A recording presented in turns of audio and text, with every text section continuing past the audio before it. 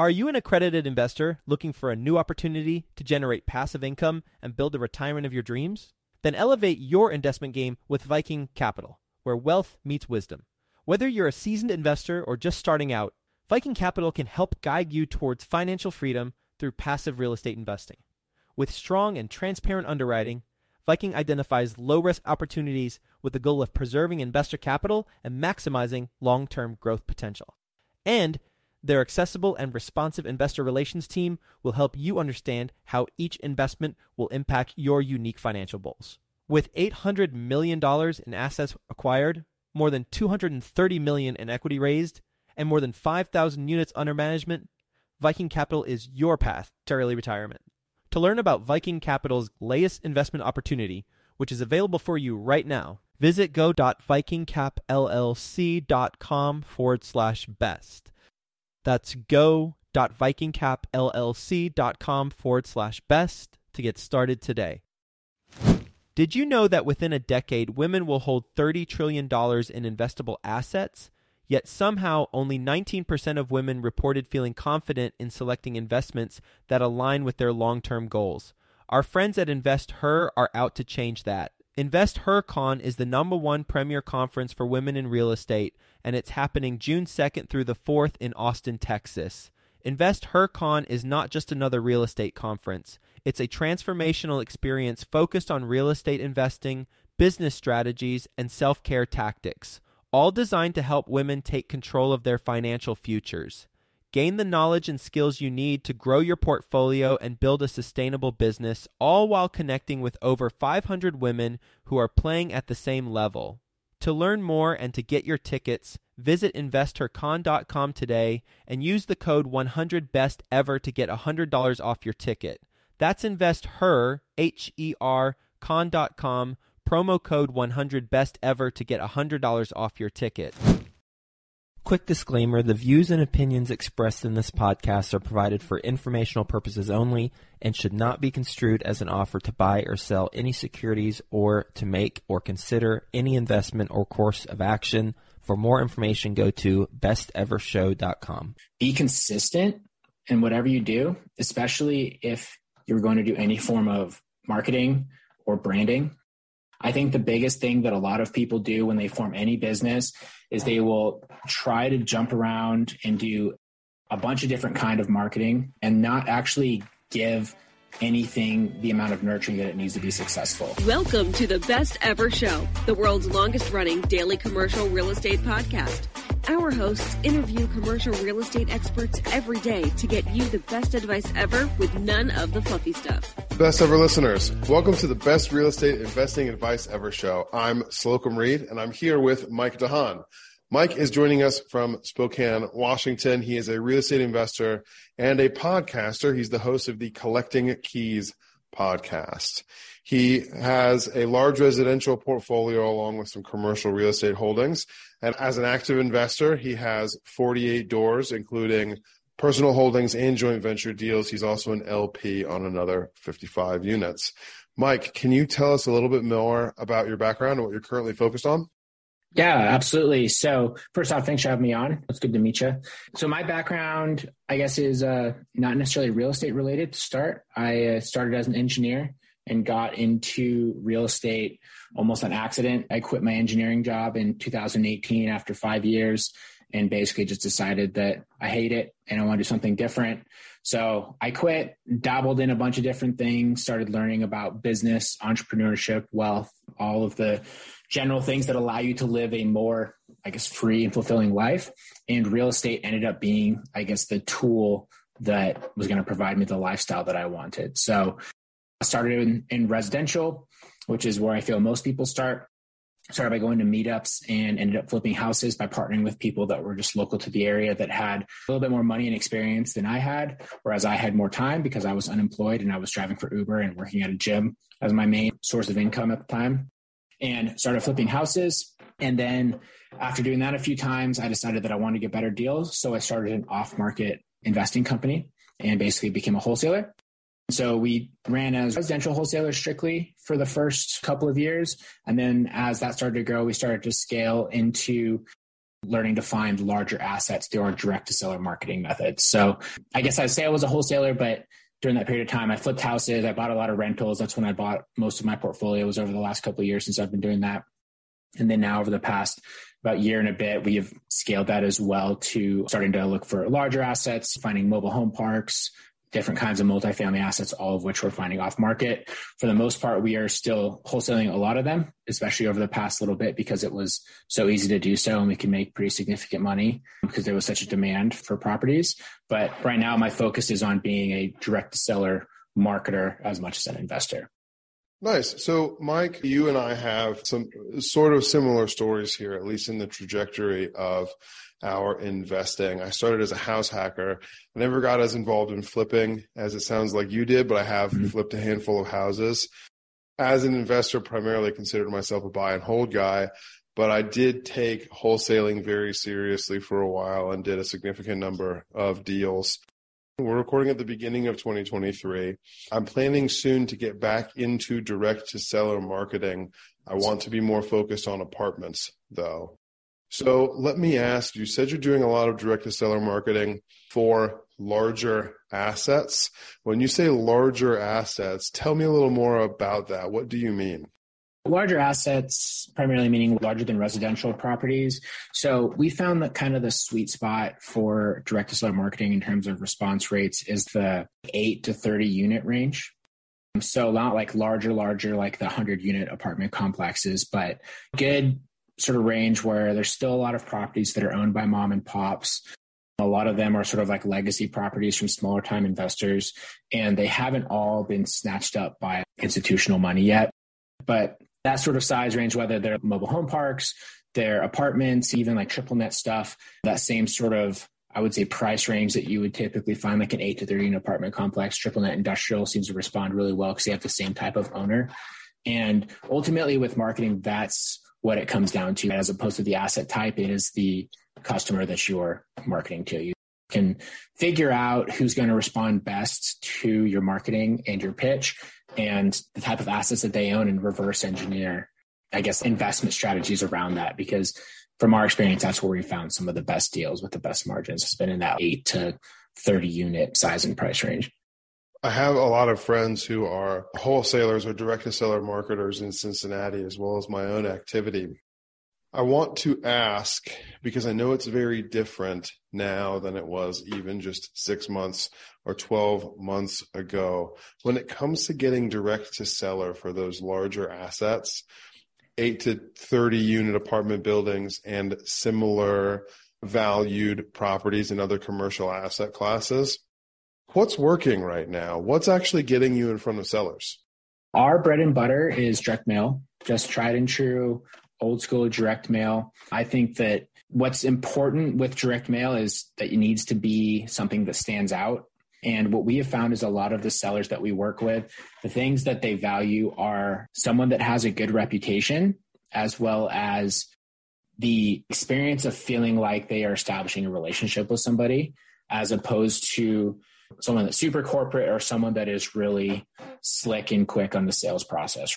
So I think where a lot of people tend to fail in direct mail is that they will go and they will try to keep their direct mail super cheap because they're worried about their marketing costs, or they will do things that we can close really easily, like we're not going to do a lot of due diligence, all this sort of stuff. But the typical multifamily and commercial off-market sellers that we deal with, they don't really care about any of that.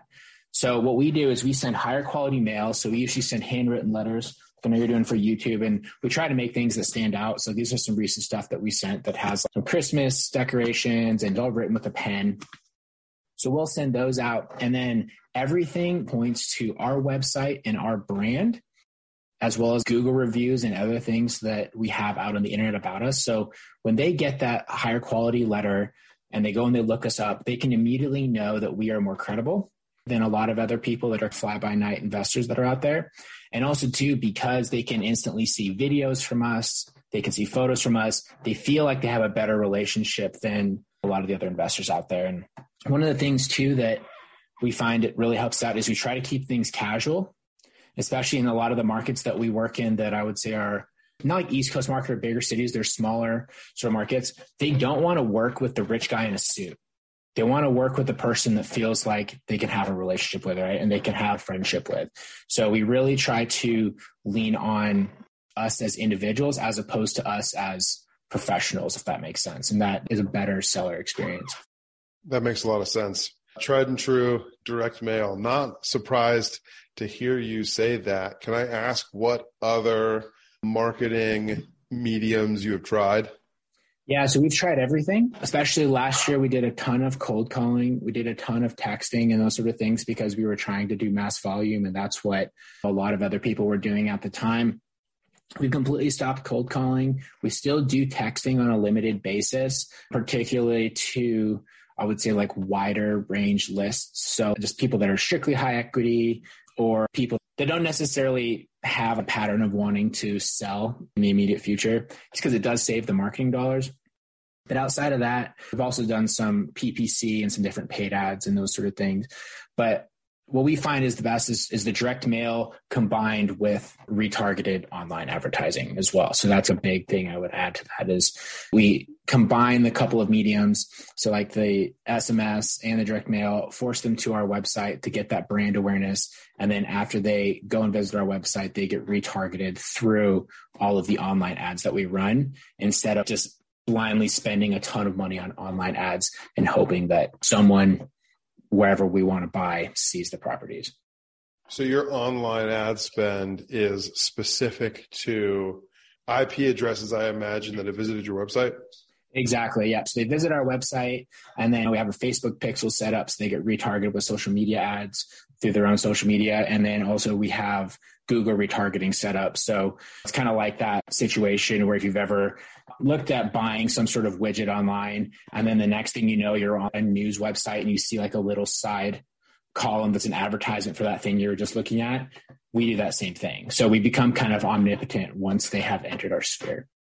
Mike, as an apartment owner operator who is willing to and usually most interested in buying highly distressed deals, I have a property management company. I have the bandwidth to go in and do a heavy lift to add significant value to a property. That 8 to 30 unit space is where I believe, and a lot of investors I know across the country believe, you find the best opportunities for those types of deals, specifically because of the owner that you're talking about, the mom and pop who is not sophisticated, who has been taking the easy road sometimes for decades, letting rents fall below market, letting the property fall behind on regular maintenance. Those two things often come hand in hand. I will never say this out loud to a seller, but part of that model is I'm going to charge less rent so that you don't complain when things are broken, because you'd have to pay significantly more rent if you were going to go places where everything is fixed. But those kinds of properties work well for me, and I love the amount of appreciation that I can force in them. So in that perspective, having done some deep value add deals in that 8 to 30 unit space, very intrigued by what you're doing. Not at all interested in Spokane, Washington, so I wouldn't consider myself your competition. But for those of our listeners who are also active investors, who are in that space, who are interested in direct to seller marketing, and to me, tell me about your budget. And I will say the follow-up question was going to be, what is the resulting deal flow from that? So it's the $40,000 to $50,000 a month that we spend on marketing for everything. And that gets us the 7 to 8 residential deals and usually the 1 to 2 larger deals across all of the markets. So one of the reasons we expanded out into these different markets was we found that the sweet spot for target area size is about 500,000 people. So everywhere that we go, once we've done our market research and we've decided we want to drop into a market, we try to narrow down the demographic area into about 500,000 people total population size. And then we typically budget $5,000 to $7,000 per market that we are going to spend there. Per month. Per month, correct. And we found that with that, it is enough for us to get like the low-hanging fruit in most markets. And it keeps our cost per deal at $30,000 to $3,500 on average throughout the year. And in a lot of places, at least in our experience, as you start to increase that budget locally, the cost per deal gets more and more expensive. So we decided a couple of years ago that instead of always trying to monopolize a market and squeeze more and more out of it, we would just go with a broader range and we would start getting the easier 80% instead of trying to spend twice as much money to get that more difficult 20%. And because we do it with such an intensive focus on brand and with such repetition of exposure to them, it works out pretty well for us while still being able to manage our actual cost per deal appropriately. We'll get back to the show, but first, some sponsors I'm confident you'll find value in learning more about. Are you a real estate investor looking to break into the multifamily investing space? Have you heard of MFIN Con happening in Charlotte, North Carolina, June 12th through the 14th? The Multifamily Investor Nation Convention is a place to learn from over 60 high-level apartment investors while networking with more than 700 additional investors. If that's not enough for you, A-Rod, Alex Rodriguez, 12-time Major League Baseball All-Star with over $700 million of commercial real estate assets, will be live and in person speaking at the event. Also speaking is the one and only Dr. Robert Cialdini, the godfather of influence and the award-winning author. I personally love his books. So be sure to secure your tickets to this live in-person event before they're gone. Go to mfincon.com for more details. Sponsorship opportunities are also available. Visit mfincon.com today. Use the promo code BESTEVER to get $200 off your tickets. That's mfincon.com. Mike, I want to make sure I'm hearing you correctly. What you're saying is that in a targeted area with a population of around 500,000 people, you have learned that $5,000 to $7,000 a month, resulting in $3,000 to $3,500 per deal, is the sweet spot, and that there are diminishing returns for marketing dollars spent after that. So instead of dealing with diminishing returns, you find the market you want to operate in. You find the best ways to spend that $5,000 to $7,000, which is almost always direct mail, leading people into your funnel online. And then instead of spending more money in a market, you find other markets where it makes sense to spend $5,000 to $7,000 a month looking for those deals. Yeah, that's correct. And when it comes to the markets as well, we're not in the core of any large metros. So we're not like in Dallas, for example, which is 12 million people or something crazy, however big the whole the DFW area is. We go to sort of like key markets, and we will go to a tertiary town around it that's smaller. So our competition is significantly reduced, and that allows us to stand out a little bit more because we're not competing with every single person that decided that they want to invest in Chicago. We'll go to one of the smaller towns outside of it, or smaller demographic area that's about 500,000 people, and we will target that exclusively.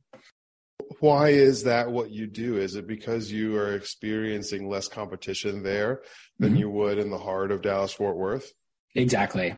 It all comes down to competition.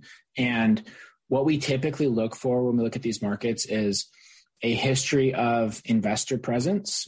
So we'll go on just generalist providers and look for how many cash purchases by LLCs have occurred in the area, or how many LLC transactions have happened in the area. And then Facebook groups and things like that to sort of see if people are talking about those areas.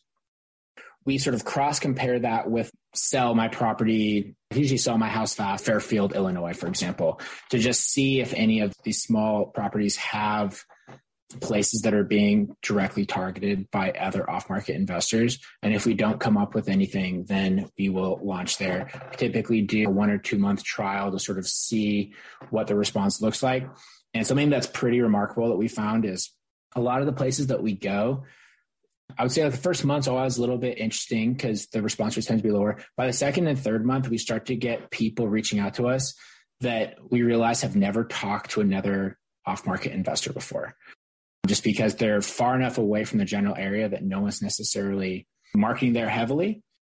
And then they get a legitimate piece of marketing material that points them to a legitimate company, and it piques their interest, and we ended up having almost no competition.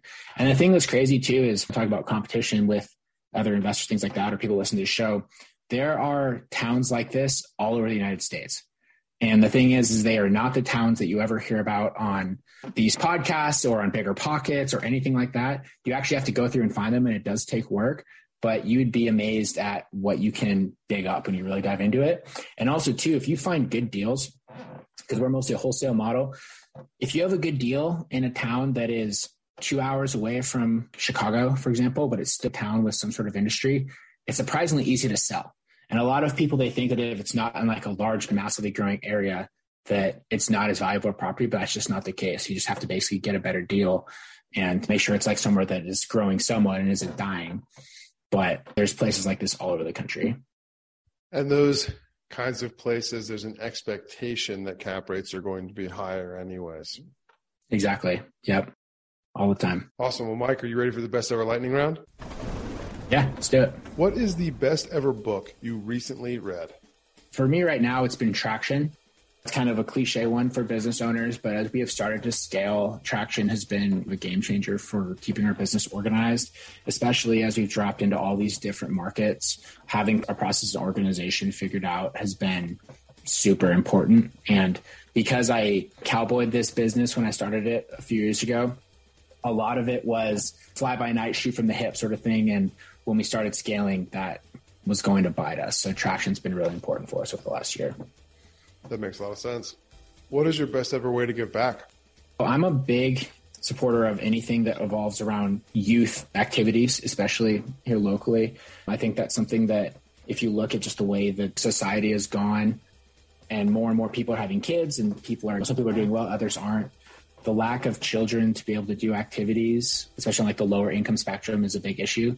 So me and my wife, we always try to give back, whether it's sponsoring a kids soccer team from like a lower income area or supporting some of the leagues and things like that they are creating that are meant for kids of like lower income. I think that's really important for development of the country and the younger people that aren't going to have the opportunities that honestly, a lot of us that are a little bit older, and I say that I'm in my early 30s, we kind of took that for granted. A lot of people aren't going to be able to do that now. So we like to give back in that way. That's awesome. I'm in complete agreement there.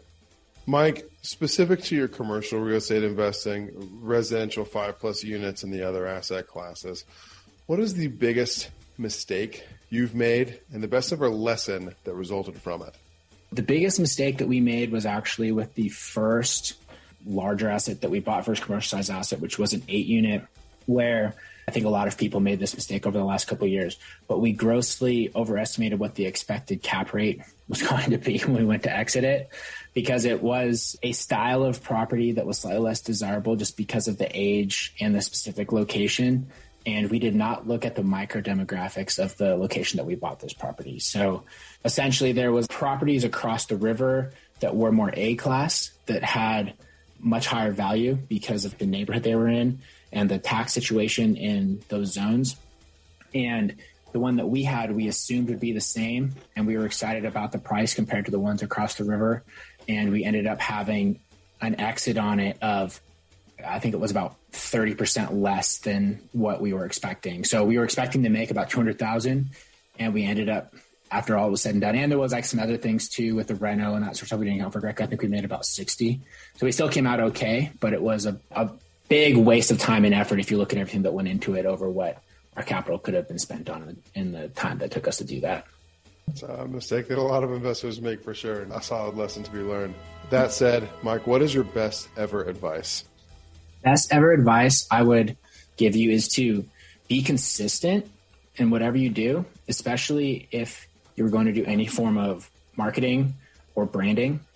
I think the biggest thing that a lot of people do when they form any business is they will try to jump around and do a bunch of different kind of marketing and not actually give anything the amount of nurturing that it needs to be successful. And you'll see that with brands as well. There's so many people that have small businesses that try to rebrand every 3 to 4 months because they aren't rich yet. You need to commit, get the brand history, commit to your marketing, and just do it consistently for a long period of time.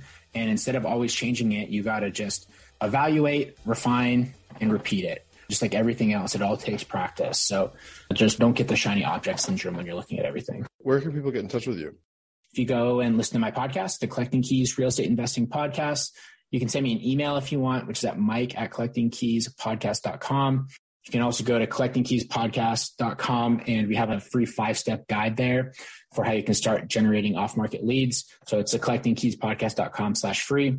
And then if you go and get that guide, you'll immediately be in my sphere, and I'll reach out to you that way as well. Those links are available in the show notes. Mike, thank you. Best ever listeners, thank you as well. If you've gained value from this conversation on successful direct-to-seller marketing for commercial real estate, please do subscribe to our show. Leave us a 5-star review and share this episode with a friend who you know will be interested in our conversation today. Thank you, and have a best ever day. Hi, best ever listeners. Joe Fairless here again. And one last thing before you go, would you like to receive a short weekly email with proven tips from experienced investors, free tools and resources, and a roundup of the week's most relevant news and best ever content? Well, if so, join the community of nearly 15,000 commercial real estate passive and active investors who receive the best ever newsletter. Just go to bestevercre.com/access and you'll get the very next one. I hope you enjoyed this episode. And as always, thank you for listening and have a best ever day.